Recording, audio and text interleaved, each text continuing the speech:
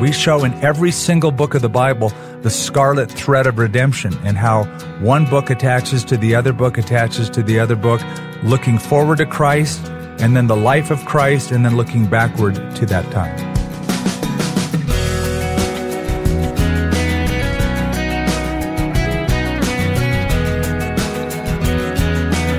His new book is titled The Bible from 30,000 Feet, giving us the sweep of Scripture. Welcome to First Person and our guest, Skip Heitzig. I'm Wayne Shepherd, pleased to have you join us for this week's conversation. These interviews are for the purpose of introducing you to people whose lives have been radically changed and redirected to God's kingdom purposes. Along the way, God equips them to do amazing things in His name, and you'll hear Skip tell his story in his own words in just a moment. First Person is made possible through the Far East Broadcasting Company, taking Christ to the world through radio and new media. For 70 years, FEBC has been faithfully using technology to proclaim the gospel, and its ministry today is touching millions in hard-to-reach parts of the world. For more about FEBC, please visit our website, firstpersoninterview.com. Once again, that's firstpersoninterview.com. Skip Heitzig is pastor of Calvary Albuquerque and ministers on radio and television across the nation. He was a child of the counterculture in the 60s and 70s, but now is a child of God. As we sat down to talk, I asked Skip to start his story going back to those earliest days.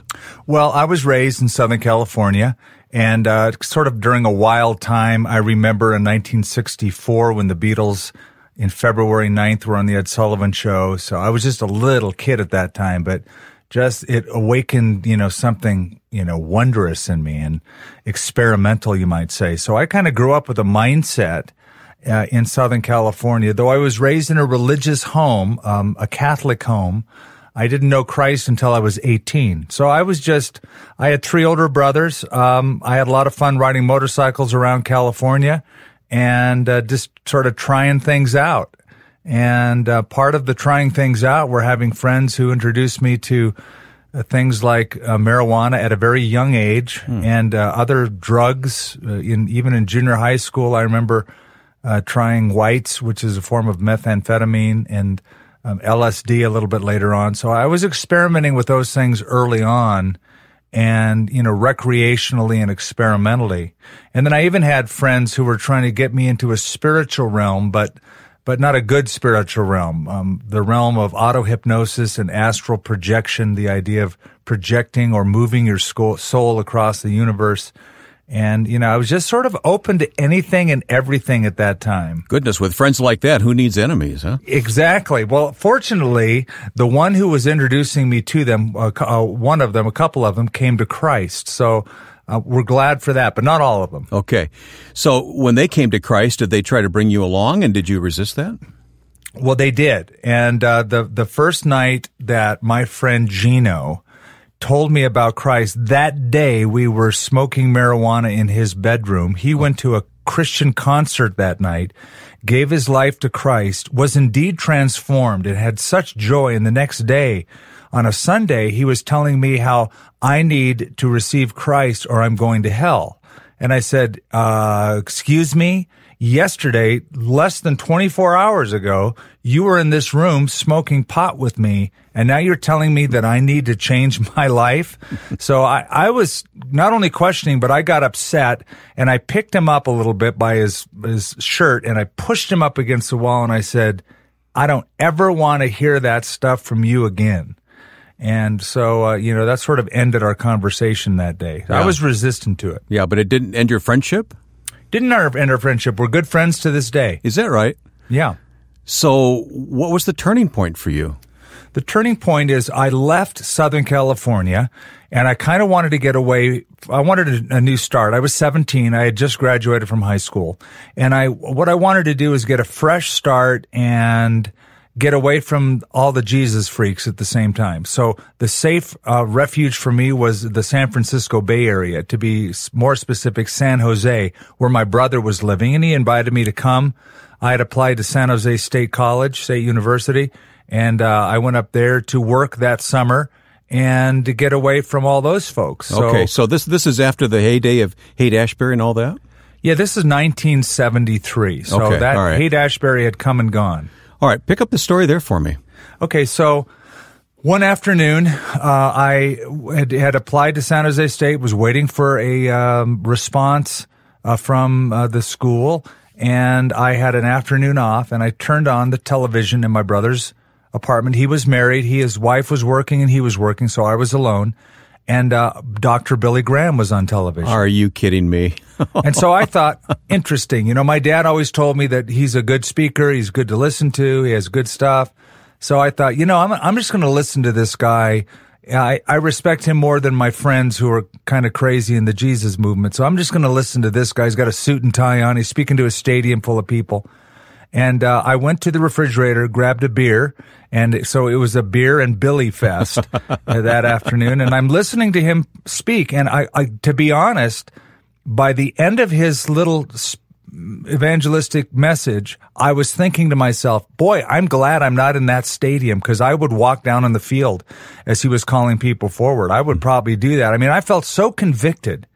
He just articulated things in such a way that the Holy Spirit used him to get to my heart. So I said, I'm glad I'm watching on television and I'm not there. And I was about ready to turn it off. And Dr. Graham did what he always has done. He turns right to the camera. Yes, he does. And he says, if you're watching by television, you can know Christ. And I thought, oh, goodness, he's reading my mind. And I turned it off. I was a little spooked. I went into my room, and I prayed a very rudimentary prayer, something along the lines of, I don't get it. I don't know why you want my life. I don't know why you would give your son's life in exchange for my life. It seems like you're getting a very rotten deal.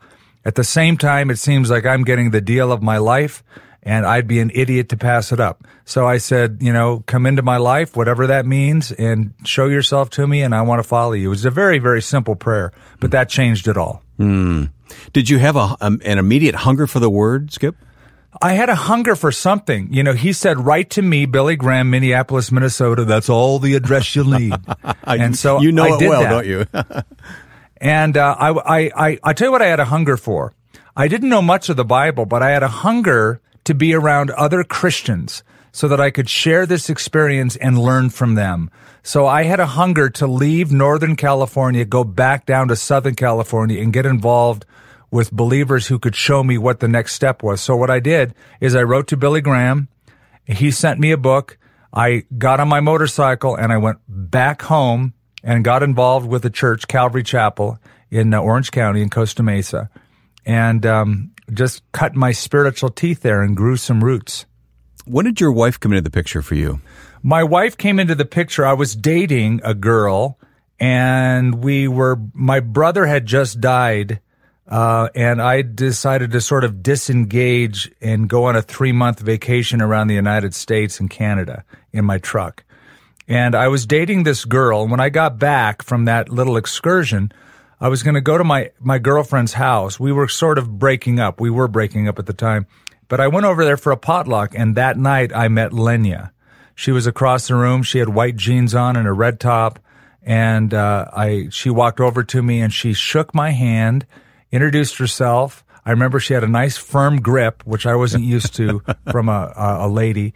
And she was a brand new believer. She was raised an atheist by her mom and dad, and had recently, within weeks, had come to know Christ. So she had all sorts of questions about what music she could listen to, questions about the Bible, and I just saw in her a deep hunger for the Lord, and that's where we met. Interesting that you remember what she was wearing and her handshake I do. that day. Yeah, that's true love, isn't it? Well, God has used you in so many ways, Skip, but one of the ways He's used you, of course, is in bringing others to Christ. So it must mean something extra special to you when someone comes to Christ through your ministry, knowing your own story and your own background. Definitely. My life verse is in 1 Corinthians 1, where Paul said, "You see your calling, brethren, how that not many wise after the flesh are called, not many mighty, not many noble, but God has chosen the foolish things of this world to confound the wise." I remember when I first read that, I just got to tell you, I thought that is written for me, Wayne. That's me. God had me in mind when He said foolish things of this world, because I felt about as foolish as you could get. And I'm just, every day, I'm cognizant of the mercy of God. Were you called to preach early in your ministry? Well, I didn't know what I was called to do. I was a musician. I played guitar, and I played in bands, and so the first kind of Christian thing I did was play bass in a Christian band and for a worship team when worship teams with electric guitars were considered controversial. So that was part of it. But I had such a wonderful role model as a pastor. I loved the way he simply explained the scripture. I was drawn to that. And I thought, I wonder if I could ever do that. So I found myself buying commentaries and reading commentaries and then doing home Bible studies, invited to speak just in little home gatherings, 5, 10, 20 people. And I loved it. And so when others were saying, you ought to think about doing more of this, that put a seed in my mind where I thought maybe I could do that. And that's where the calling began. Well, Skip, when did you pick up and move to Albuquerque then? Well, it was, I got married in 1981. My wife was in Youth with a Mission. She flew back from Hawaii to Los Angeles, and I picked her up at the airport. That was a time when I was thinking about Albuquerque because a friend of mine was moving here, and I'd always wanted to start a church, and I didn't know anything about this city other than it's not where I'm at now. I'll go and move to this place, Lord willing, and maybe start a Bible study that would turn into a church. That was just sort of in my head. So, to be frank, I asked my wife to marry me about a week after she was back from her Youth with a Mission 2-year stint. When she was back that night, I asked her to marry me and move to Albuquerque. So within a few months, we were married and in my truck moving to New Mexico. Didn't know really anyone here at all except the person who had also moved from Los Angeles to Albuquerque. And so we just sort of started with each other and started a little Bible study of a few people that grew into this church. Yeah, and you were working in some sort of healthcare, weren't you? Right, radiology. My background was I was doing nuclear medicine and computerized tomography, and I got a job out here at a hospital and had an office across the street. And on Thursday night, we would do a Bible study. Could you ever imagine that you'd spend all these years in Albuquerque doing what you're doing? No, I didn't. In fact, I tried to move back for a couple of years to Southern California when Chuck Smith asked me to come help him, and I ended up coming back here at the end of that. We're meeting Pastor Skip Heitzig today on First Person. We'll talk more with him and talk about his new book coming up in a moment. This program is supported each week by the Far East Broadcasting Company, and I'm Ed Cannon, the president of FEBC. These first-person stories of God at work in people's lives always encourage me. And at FEBC, we want to encourage you even more with God's Word. Take a moment to sign up for our daily online 30-day devotional featuring stories and Scripture. You can sign up easily at firstpersoninterview.com. Go there today, firstpersoninterview.com. My guest is Skip Heitzig, who is the author of a brand new book called The Bible from 30,000 Feet, and we've heard Skip tell his own story here. I want to focus on this book now for a few minutes, Skip, because this is something that's near and dear to you. Obviously, you've preached these messages, and now they're in book form. Talk about the book. What's the purpose of this book? Well, The Bible from 30,000 Feet is, as it implies, it's from cruising altitude. A plane sees things differently than you do in a car. If you drive through Arizona and go to the Grand Canyon, it's spectacular. But if you've ever flown over it, you get it. You kind of see how it all lays out and communicates, how it begins and ends. And so the Bible from 30,000 feet is a different approach than just verse by verse by verse, which is what I do. On Wednesday nights, I've taken my church from Genesis to Revelation 3 separate times, every single verse, very slowly and meticulously. But what this does is it's a different approach where when I began it, it was give me a year and I'll give you the Bible. So give me 52 weeks and I will give you what the salient principles that the Spirit of God wants to communicate to every generation, those transcendent principles found in all 66 books, you will know them by the end of this study. So it was an approach that I found people resonated with. When we were teaching through this, the church was packed every week. It was packed because people are thinking, I don't need 12 years. I can do this in a year. You're going to give me just the basics, the overall picture. You're going to introduce me to the main characters, the main themes, the plan of God's redemptive history. So that's what we did, and that's how the book is laid out. What have you gained from this yourself? Well, I'll tell you, I'll put it in the words of a friend of mine. I have a friend who said when he was a kid, the very first time he got in an airplane, he was disappointed because there were no lines on the map. Like all the maps he had seen, he expected to look down from the airplane and see state lines drawn. Makes sense, yeah. And he realized, wow, this is just one big country. And for me, flying at the altitude of 30,000 feet and writing this book, it gives you a very different view rather than just a bunch of stories randomly placed and unrelated themes. You get the big picture of one story. And, Wayne, I could boil the Bible down by saying it's about one person and two events. The one person is Christ. Mm-hmm. The two events are the first coming, where Jesus came to deal with sin, and the second coming, when he will come and rule and reign with those who are cleansed from sin. That's the whole Bible in a nutshell. But we go a little bit more in depth than that in the book, and try to show them what God wants every generation to know about his plan. That follows along with one of the questions I wanted to ask you, if you found Christ in every book of the Bible. Yes. In fact, we have a little acronym for every book, and it's FLIGHT, flight. And we go through facts, landmarks, itinerary, gospel, history, and travel tips. That's the little acronym.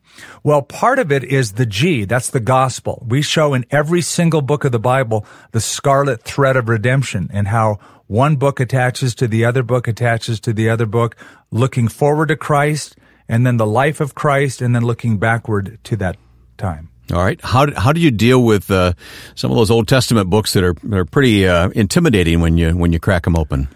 Well, they seem intimidating, but first of all, you have to begin with a premise. When I went to college, they told me that I had to take some classes that I didn't get to choose. You have to take these courses.